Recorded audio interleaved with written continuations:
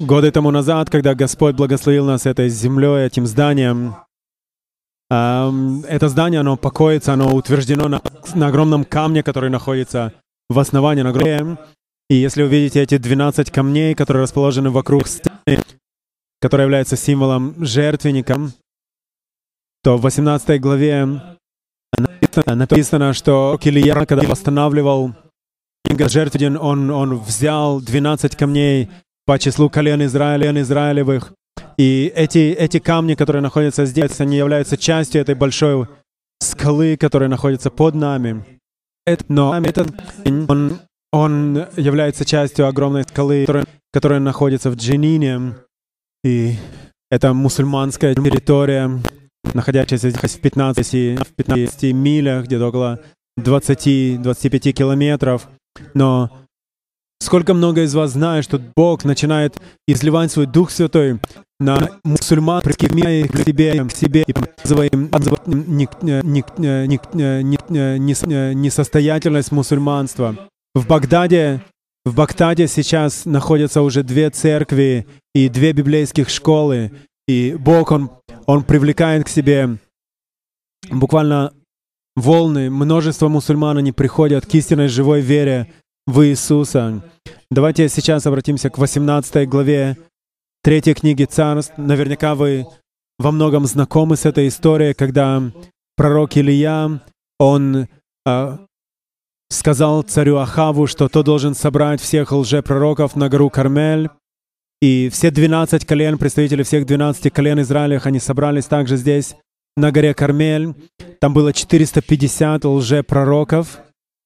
И Илия сказал: Бог, который ответит огнем, тот будет истинным Богом. Он и есть истинный Бог. Лжепророки Ваала, они считали, что Ваал — это Бог, который является Богом погоды, Бог экологии, Бог земледелия. И они приводили они внесли огромные мерзости в эту страну, приносили в жертву младенцев на возвышенностях в Израиле. Но мы живем с вами в те дни, в которых продолжается происходить в сущности то же самое. Вы все наверняка знаете о той эпидемии абортов, которая захлестывает нашу страну. И слово, которое мы видим здесь, это слово для нас, для сегодняшнего дня. 30 стих 18 главы 3 книги Царств. Тогда Илия сказал всему народу: «Подойдите ко мне». И подошел весь народ к нему. Он восстановил разрушенный жертвенник Господень. Давайте помолимся. Отец, я благодарю Тебя за Слово Твое. Спасибо за то, что в эти последние дни у нас есть истина. Мы просим о Твоем помазании, о том помазании, которое было у Тебя для меня, для Дани еще до основания мира. И помоги нам войти в то уникальное помазание, которое у Тебя есть для каждого из нас. Мы молим о помазании Духа Святого на русском переводе. Я прошу, чтобы Ты открыл сердце каждого находящегося в этом месте, дух каждого человека, чтобы мы могли слышать, что Дух Святой хочет сказать нам во имя Господа Иешуа, Иисуса. Аминь. Здесь написано, что Илия, он восстановил жертвенник Господень на горе Кармель. И написано, что жертвенник этот, он был разрушенный. И во время этой встречи с лжепророки, они построили свой алтарь, и больше полдня они танцевали вокруг него, произнося свои заклинания. Но также в наши дни, куда бы вы ни пошли, вы можете найти лжежертвенники. И это не просто какие-то лжерелигии, но если вы не поклоняетесь истинному Богу, это значит, что вы поклоняетесь жертвенника ложного. И на ложном жертвеннике не произошло ничего. Но Илия, он восстановил, или как на иврите написано, исцелил жертвенник Богу истинному, Богу Авраама, Исаака и Иакова.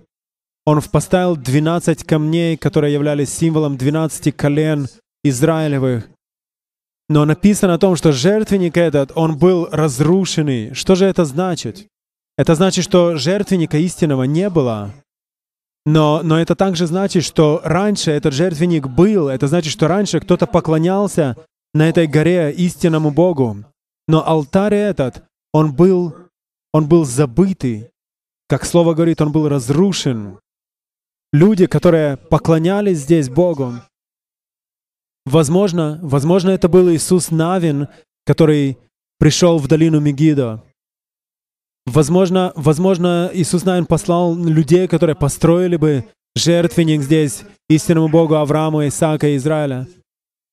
Возможно, это была часть тех людей, которые были частью колена Асирова, которым принадлежала эта земля, но кто бы это ни был, в том самом месте, где пророк Илия бросил вызов лжепророкам Ваала, там находился забытый жертвенник. И алтарь, мизбех на иврите, алтарь, жертвенник — это то место, на котором приносилось в жертву животное, на котором оно заколалось. Алтарь также является местом заключения завета. Алтарь — это место, в котором люди приходили, принося жертву, встречались с живым и истинным Богом. Но этот жертвенник, он был отвержен, пренебрежен.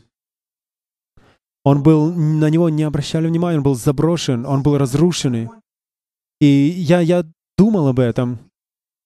Возможно, вокруг этих камни уже поросли бурьяном. Возможно, там были гусеницы, жуки разные под камнями. И когда мы здесь при строительстве сжигали мусор, то из кучи мусора часто змеи выползали. Но когда-то это было местом истинного поклонения. Но оно было пренебрежено, заброшено. И Бога там уже не было, так как это было заброшенное место. Для меня часто бывает болезненно, когда я еду в Европу или в Англию, я вижу эти забытые, заброшенные алтари истинного поклонения по всей Европе. Те места, в которых когда-то Бог двигался могущественно, сильно. Те места, где проповедовал Джон Уэсли, проповеди которого изменили всю Англию, или Бут, который также нес Слово Божие. Я приезжал туда, и сейчас на местах этих церквей есть мечети, и там сейчас находятся мечети, на тех местах, где муж Божий когда-то взывал к Господу, большое пробуждение приходило, теперь запустение. Мы можем везде встретить эти заброшенные алтари Божьи. На этой горе также был заброшенный жертвенник. Господь хочет, чтобы мы восстановили жертвенник истинного поклонения. Для нас это на этой горе, но для тех, кто, возможно, здесь посетитель, Бог хочет, чтобы вы восстановили истинный жертвенник истинного поклонения, чтобы вы начали славить истинного Бога в своем доме, в своем городе, там, где вы живете.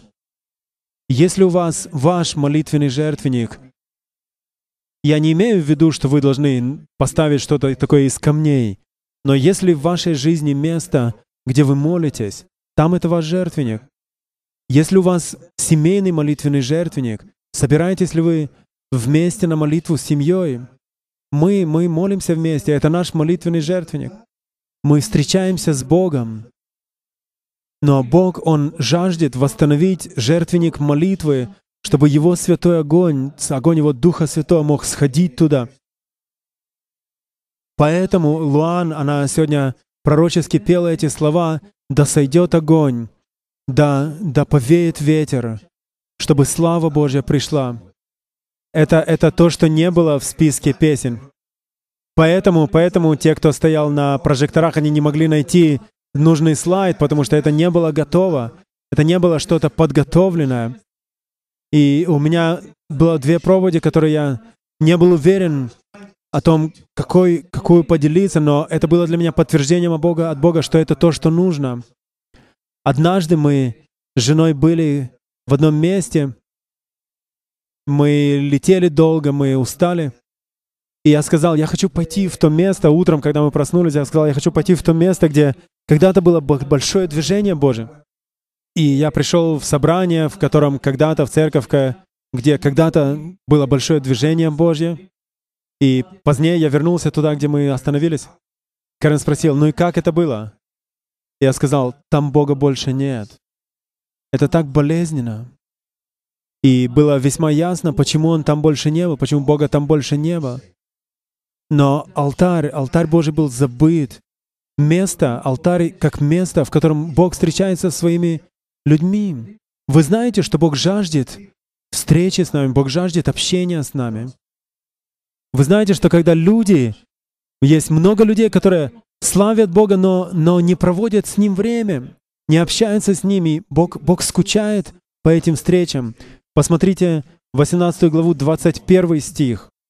Несколько стихов, предшествующих прочитанному ранее. «И подошел Илья ко всему народу и сказал, долго ли вам хромать на оба колена? Если Господь есть Бог, то последуйте Ему, а если Ваал, то Ему последуйте». И не отвечал народ Ему ни слова. Народ, о котором здесь говорится, это народ Божий. Они говорили, да, Ты наш Бог, они знали, что Он Господь, но в то же самое время они поклонялись чему-то иному, они поклонялись всему ложному. И Илья вышел пред ними и сказал, вот причина, по которой я призвал вас сюда.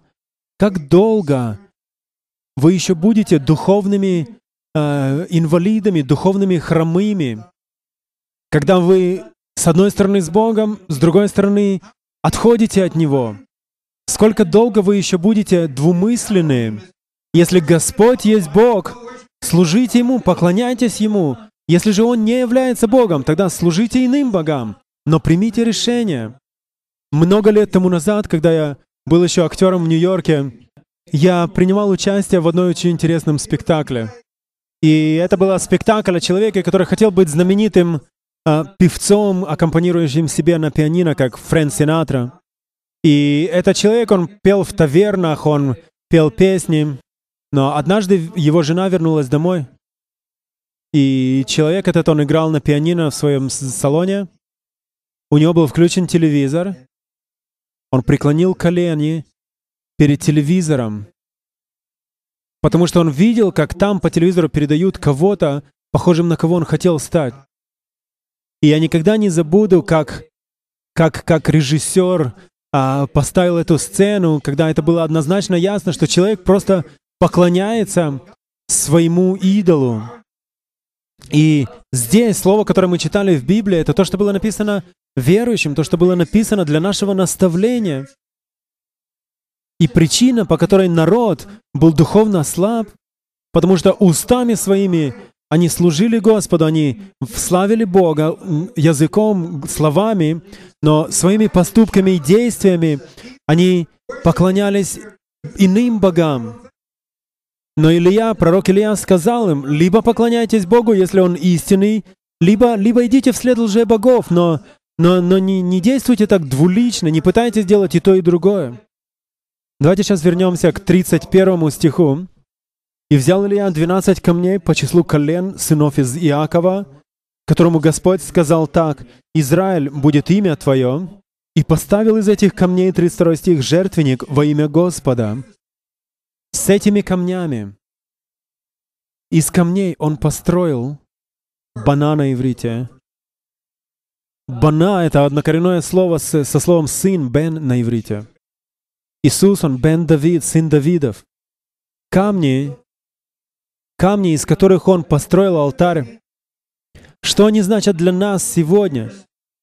Мы должны быть камнями живыми, быть назидаемыми вместе, соединяемыми вместе, все вместе составляя Дом Божий, место, в котором Бог мог бы послать огонь присутствия Своего, место, в котором мы могли бы измениться и не быть такими более, как ранее, но быть подобными Ему. Такой должна быть церковь, таким должно быть собрание, местом, в которое Бог мог бы послать свой огонь. И здесь мы видим картину, как община назидается, как община строится. И в то время, когда он строил это, написано, он восстановил алтарь. На иврите написано, что он исцелил, буквально исцелил жертвенник этот, алтарь этот. как будто алтарь был болен, нес в себе какую-то болезнь. Давайте посмотрим 32 стих. «И построил из этих камней жертвенник во имя Господа». И во имя — это значит по Его характеру, Божьему. Место жертвоприношения. Место, где непорочная жертва была бы приносима в жертву. Вот что значит библейский алтарь. Когда Авраам пришел в Ханаан, когда он пришел сюда, в землю Израиля, он поставлял жертвенники Господу по каждом месте, где бы он был. После потопа, после того, как сошла вода, первое, что сделал Ной, он построил жертвенник. Он принес животное в жертву и прославил Господа. Господь говорит здесь, что жертвенник был на этой горе, но теперь он был пренебрежен, теперь он был заброшен. Никто не приходил к нему со своей жертвой. Представьте себе, что место, в котором присутствует сила Божья, и люди прекращают приходить к этому месту. Дальше, в 36 стихе мы читаем: «Во время приношения вечерней жертвы подошел Илия, пророк, и сказал: Господи, Боже Авраамов, Исааков и Иаков, и Израилев, Боже Авраамов, Исааков и Израилев, да познают в этот день, что Ты один Бог в Израиле, и что я, раб Твой, и сделал все по слову Твоему». Когда я впервые приехал на эту гору, я очень заинтересовался жизнью пророка Илии. Я в конце написал книгу о нем, но я раньше спрашивал Господа: Господь, откуда у него такое дерзновение? Откуда у него такая смелость?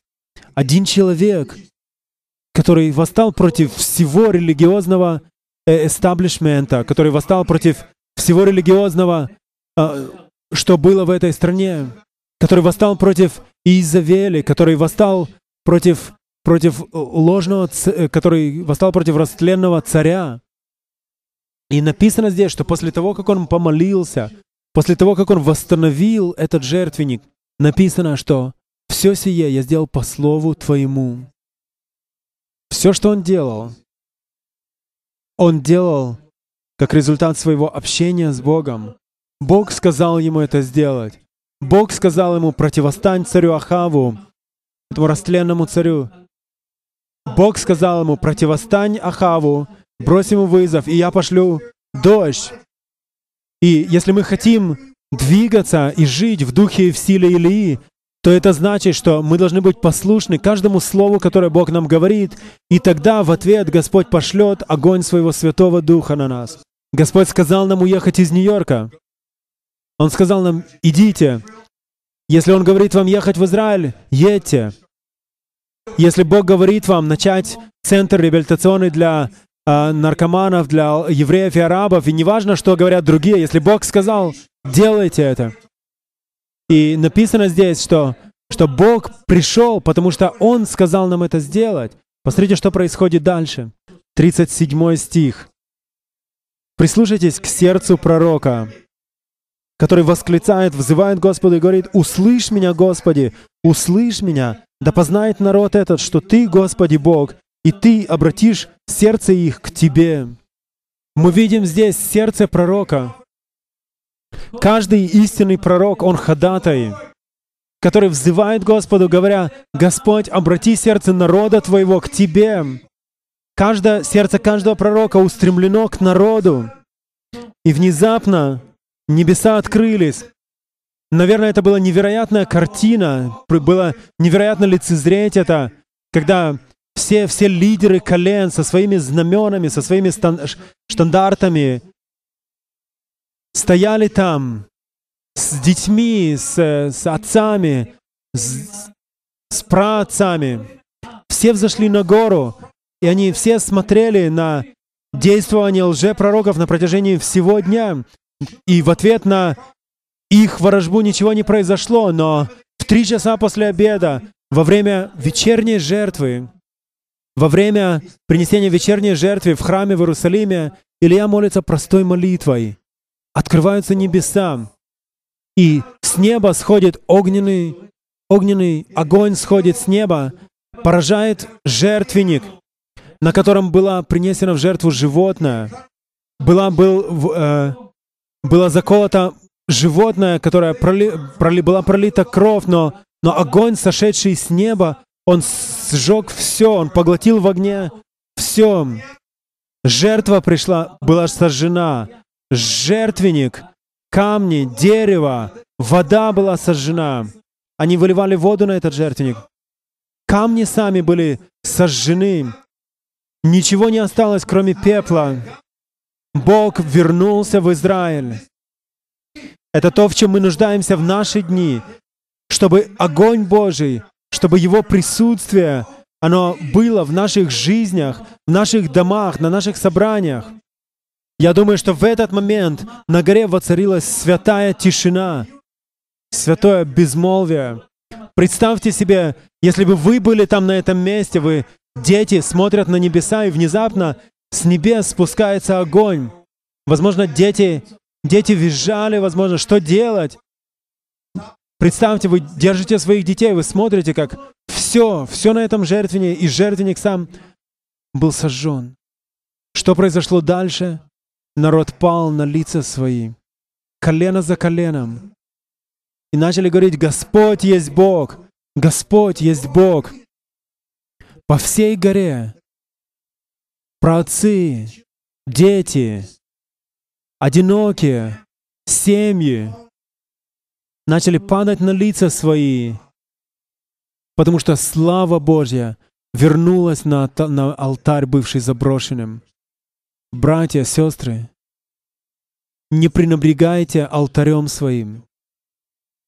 Не забрасывайте его. Не забрасывайте присутствие Божье. Не отвергайте его. Одно из мест, в которых я молюсь на северном склоне этой горы, это историческое место, там есть маяк. И на протяжении многих лет корабли, видя этот маяк, они по его свету находили путь в Хайфский залив. И вы знаете, что Британская империя, она прогнала Аманскую империю. И перед тем, как Израиль стал армией, в Израиле возникла армия, они построили там еще этот маяк, и сейчас также там станция радарная. Но сейчас я хожу туда молиться, также недалеко от этого места, и Бог касается меня, это уединенное место, я могу там петь Господу, танцевать пред Ним, восклицать к Нему. И в один из дней я был там. И сейчас, когда иду туда, то в особенности после праздников, как мы недавно праздновали Йом Ацмаут, там можно увидеть кучу пустых бутылок из-под пива, виски, картонные коробки с недоеденной едой, презервативы. И это то место, где когда-то был алтарь Божий. Все это загрязнение, вся нечистота, которая там происходит, это напоминает мне людей, которые забросили алтарь Божий. И это открыло дверь всей этой грязи прийти. Господь хочет, чтобы это было однозначно, чтобы мы были уверены в том, что в нашей жизни есть место, в нашей жизни мы имеем место общения с Богом. Каждый из нас должен прийти к Господу и просить Его о том, чтобы Он восстановил ваш жертвенник, общения с Ним. После того, как Господь показывается, после того, как придет Господь в вашу жизнь, после того, как пришел народ Божий к жертвеннику, Илья пришел, это еще не все, и сказал, это еще не все. Он сказал: возьмите этих 450 лжепророков. У меня есть меч. Ахав сказал своим солдатам, чтобы их взяли к потоку Кишон и поразили их там. Это было в соответствии с Торой, в соответствии с книгами Моисея, с законом о том, что лжепророки должны быть убиты.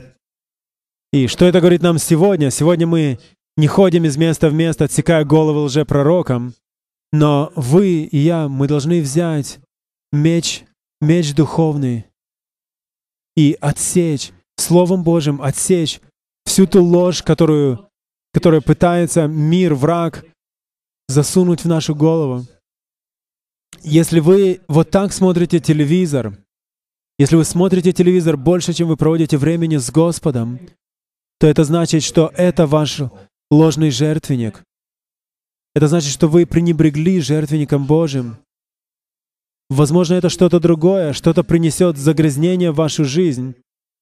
Если вы проводите больше времени в интернете, чем на коленях пред Богом, то значит, интернет является вашим лжебогом. Вам нужно отсечь лжепророка. И Изавель, она убила всех истинных пророков. Братья, сестры, мы находимся посреди духовной войны, но слава Богу, что мы на стороне Бога богов и Царя царей. Когда мы отсекаем все ложное из нашей жизни в молитве, в посте, чего бы это ни требовало, что все это представляло нам? Да камни, вода, дерево, животное. Сотни лет спустя, после того уже, как огненная колесница с небес унесла Илью на небеса, Илья показался вновь. И это было также на одной из гор здесь. Иешуа был там, на этой горе, со своими близкими учениками, с Питером, Иаковом и Иоанном. И там на горе явился ему Моисей и Илия. Какое собрание, наверное, там было? Иисус, Моисей и Илия. Иисус, написано, преобразился, и слава Божья, она излучалась из Него. Вы знаете, о чем они говорили? Сколько много из вас знают, о чем они говорили? Лука говорит нам, слава Богу, Даня знает, о чем они говорили. В Евангелии от Луки написано, что они говорили о смерти, которую должен был принять на себя Иисус в Иерусалиме. Вы, если не видели этого раньше в Библии, вы можете перечитать это в 9 главе Евангелия от Луки. Но Иисус, Он разговаривал с Ильей, с Моисеем, о том, как Он возьмет на себя грех мира в Иерусалиме. И говорил с ними о том, что это должно произвести. И все это должно было произойти на жертвеннике, на кресте, на котором ему предстояло быть распятым. Человек, который непорочная жертва, который как непорочный агнец был заклан за вас и за меня. Однажды я настолько был тронут еще раз, когда я перечитывал, когда я думал о том, что римский солдат, он проткнул бок Иисуса копьем. И Иоанн, он видел это. Иоанн, который несколько часов буквально перед этим, он возлежал на груди Иисуса. И написано, что из раны этой истекла вода и кровь. Это также является символом жертвенника. Если мы с вами, если вы и я, мы пренебрегаем жертвенником Божьим, если мы не приходим к Нему, то не только что Он распят за нас, но Слово Божье говорит, что мы также должны быть сораспяты с Ним. И уже, как Писание говорит, не я живу, но Мессия живет во мне. И жизнь, которую живу во плоти этой, живу верой в Сына Божьего, который возлюбил меня и отдал себя за меня. Галатам 2:20. Бог хочет, чтобы в жизни каждого из нас было утверждено, было это место нашей молитвы, был этот молитвенный жертвенник. И все это указывает на крест, где мы можем сказать, что я сораспялся с Мессией. Есть очень старая, прекрасная песня, слова которой говорят следующее, что на этом прекрасном кресте Он сказал: приди и умри, чтобы воистину жить. В этом есть Евангелие. Я был потерян в Нью-Йорке, я не видел смысла жизни. Я пытался делать своими путями что-то, но я встретился с Ним, я встретился с Богом, и Он начал умертвлять в моей жизни весь тот мусор, который был в ней. Но теперь мы должны прибегать к Нему, стремиться к Нему, стремиться к Его жертвеннику, размышлять о Нем, петь петь песни о Нем. Я иногда одеваю наушники и пою песни вместе с музыкой, которую слушаю. Я беру с собой записную книжку, записываю все, что Бог мне говорит, делюсь этим позднее со своей женой. Но в последние дни, в которые мы живем, когда вы читаете Иезекииля 40 главу, там описано видение, которое было у Иезекииля о храме Божьем. И Бог там говорит о храме, Он рассказывает все размеры этого жертвенника. Я думаю, что Он также соизмеряет наше прославление. И там, в этом видении, Он также показывает, что там было множество священников. У каждого из них своя задача, свое предназначение, свое служение. Но некоторые из них, некоторые священников, они вне святого святых. Они левиты, да, но они делают различную работу.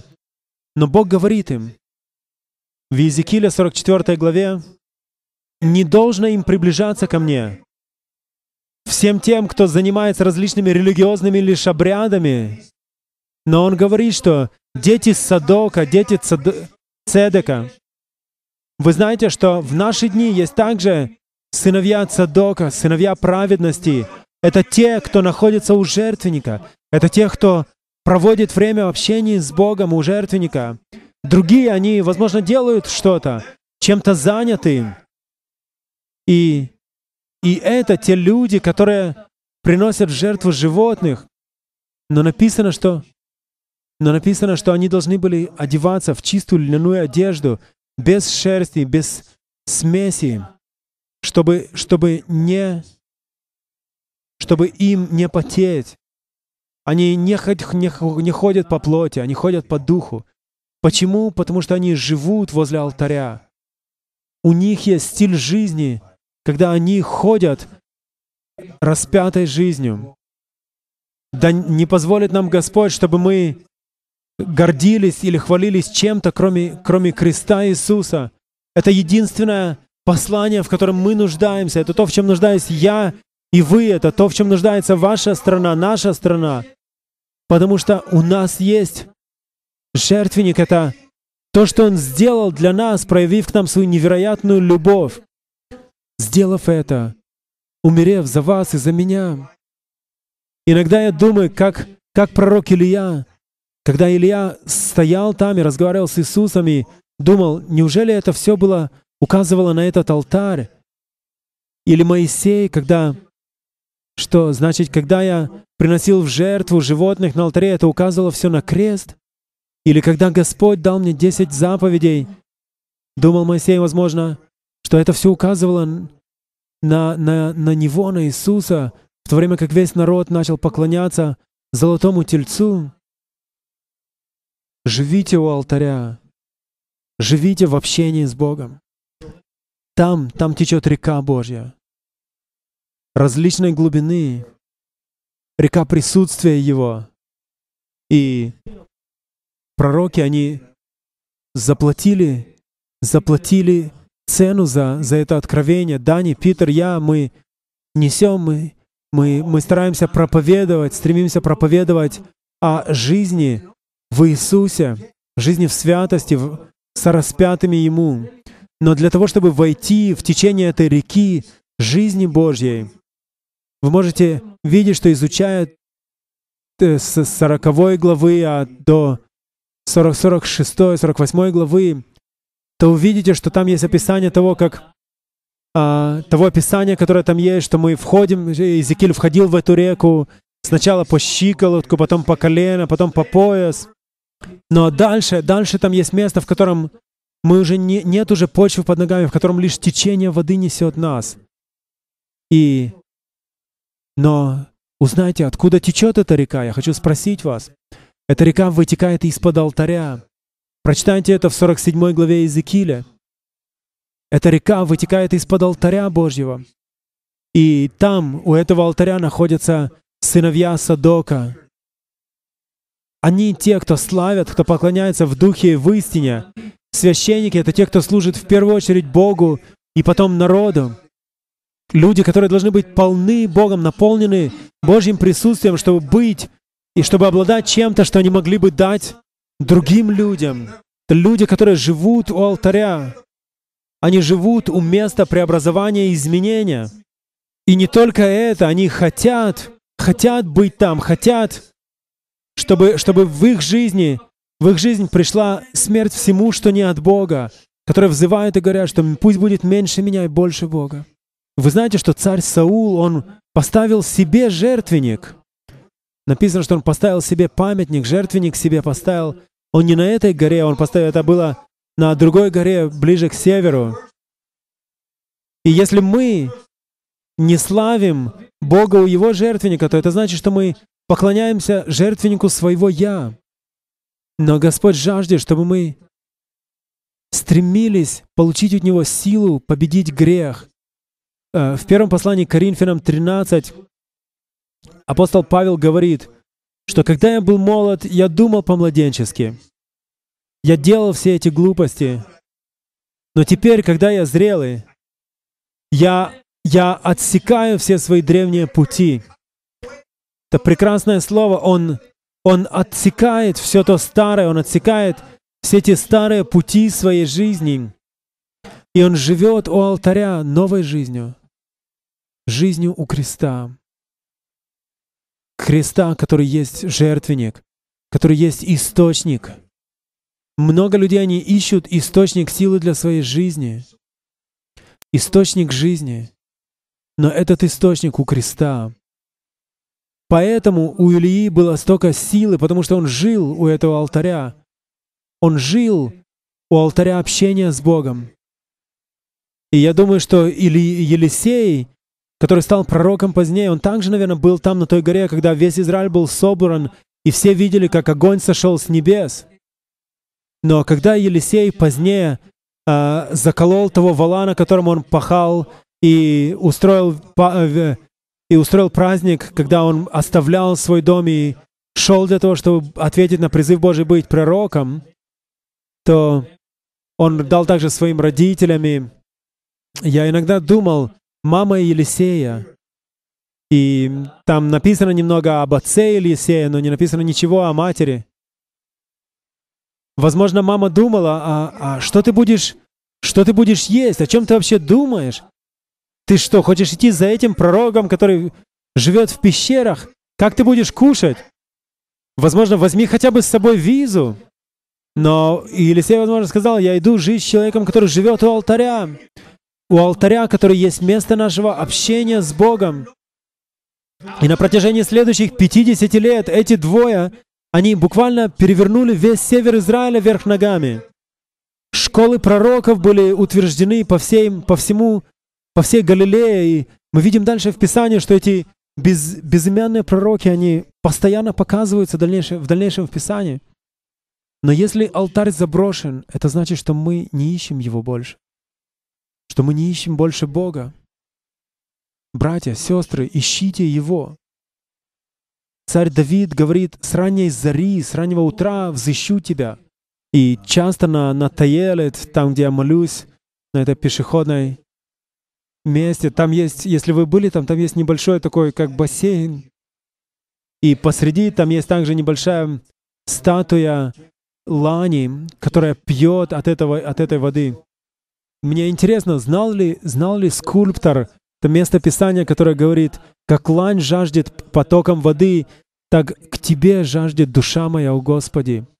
Братья, сестры, Бог не хочет, чтобы в вашей жизни был заброшенный алтарь, чтобы вы забросили его. Бог сказал Израилю, я был сокрушен вашим сердцем полным прелюбодейства, сердцем полным идолопоклонства.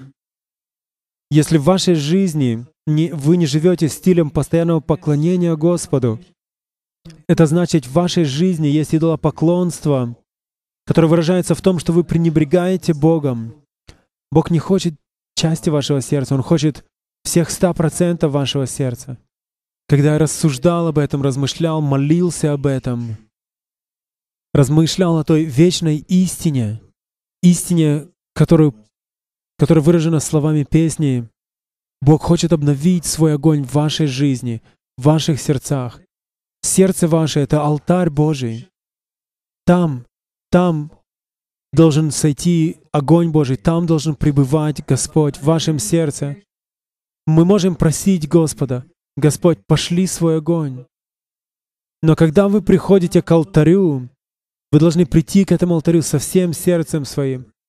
Огонь Божий, Он изменит ваше сердце. Тогда в вашу жизнь придет река прощения, река очищения, река милости Божией, река любви Его. Любовь, она невероятна. Его любовь, она невероятна, что Он проявил ее в том, что Он умер за вас и за меня, чтобы мы могли иметь преображенную жизнь. Давайте склоним свои головы пред Богом. Господь, прости нас за то, что мы забрасываем Твой жертвенник, что Он порастает бурьянами. Жертвенник, который не посещается, пренебреженный. Бог, помоги нам. Вложи Слово это в наши сердца. Слово Твое, оно как огонь. Слово Твое, оно как молот. Господь, сокруши камни в нашем сердце. Говори к народу Твоему, чтобы мы могли прибежать к Твоему алтарю, чтобы мы желали жить у Твоего алтаря, чтобы мы жили в общении с Тобой, в месте, где у нас может быть общение с Тобой. Общение — это жизнь, вечная жизнь, которую Ты приготовил для нас. Господь, Ты говорил к нам сегодня утром. Ты сказал: заря грядет, заря встает. Мы слышим Тебя.